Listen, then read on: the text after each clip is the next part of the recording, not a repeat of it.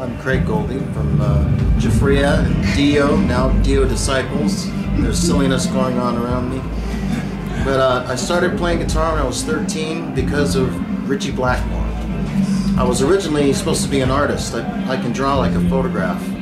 But trying to get a job as an artist gave me a migraine. And then I was all into R&B actually, until I heard the first Deep Purple lineup with David Coverdale and Glenn Hughes. And that was it for me. Then it was all rock. Then I had to learn how to play guitar like Ritchie Blackmore.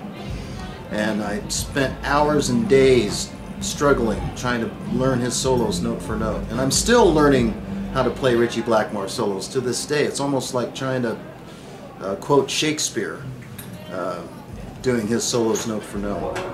My first concert I went to was actually Santana. And I'll never forget going, who's that other guy? It was Neil Schon.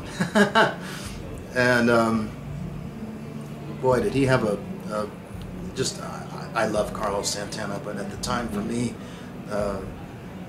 he was outshining Carlos. And I thought, man, that guy's gonna go places. And sure enough, he certainly did. And so I started learning Deep Purple songs and trying to figure out, you know, okay, well now what am I gonna do? Because then Eddie Van Halen hit the scene and Randy Rhoads. And all these guys had their own thing, and so I tried to figure out, you know, some things, what am I going to do differently? And I was giving guitar lessons at the time, and so I would sit there and knock the, you know, because it's called tablature, where you write the notes out on a piece of paper, and I would tap the guitar and write it down. So they thought, I wonder if I could play with one hand. So I plugged my guitar and started playing with one hand, and it's percussive, so all the other strings started vibrating and making noise. So my first instinct was to mute the guitar with my other hand and play. So I became the guy who could play Randy Rhoads solos and Eddie Van Halen solos with one hand.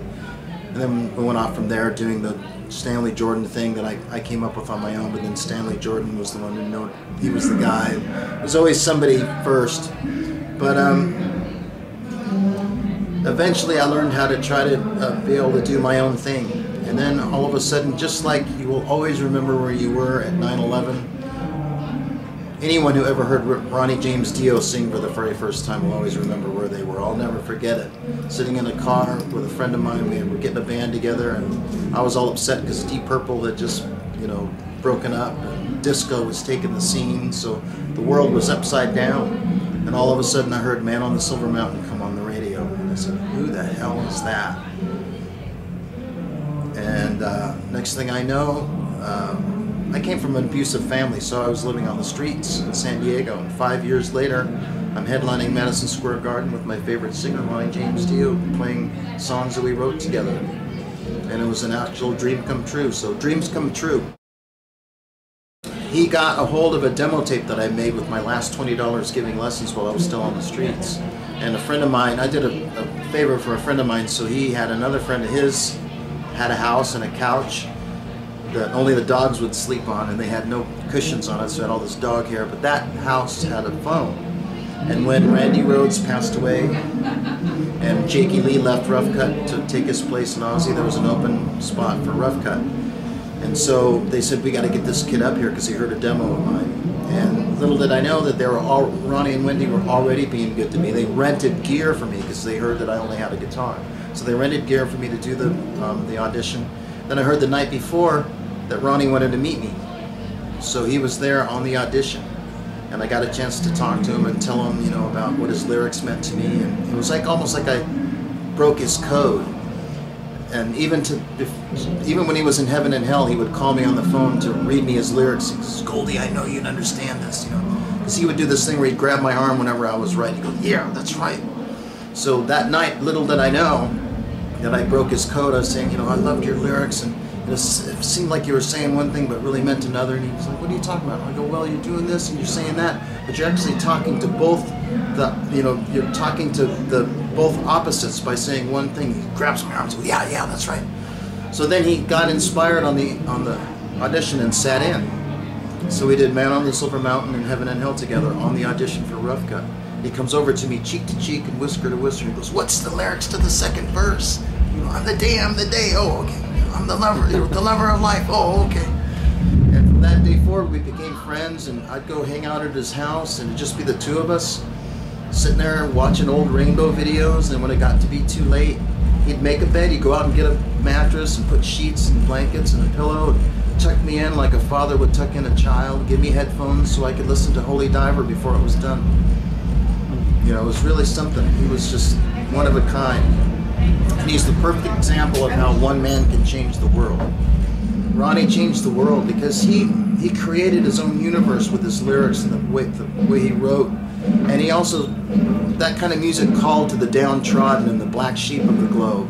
You know, because when you could hear what hurt Ronnie was subject matter that also hurt me. And when he was angry, you know, those are the things I was angry about. So it was almost like we were talking to each other before we even met. It's like I knew him before I even met him.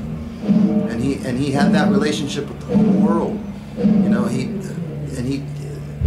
was so good to his fans. I mean, he would always pick the least and make them the most. You know, the one weirdo in the, you know, that got backstage, who would, you know, who always got, you know, overlooked or was the last one to be picked on the volleyball team in high school. You know, Ronnie would pick him, you know, and make him feel the most special. You know, and he always had a way of making you feel like you were the only one in the room for that time that you were together. But it would be almost like having the golden ticket for the chocolate factory and meeting Willy Wonka in the chocolate factory. And so you had the keys to the kingdom, and you were going to get to meet the king.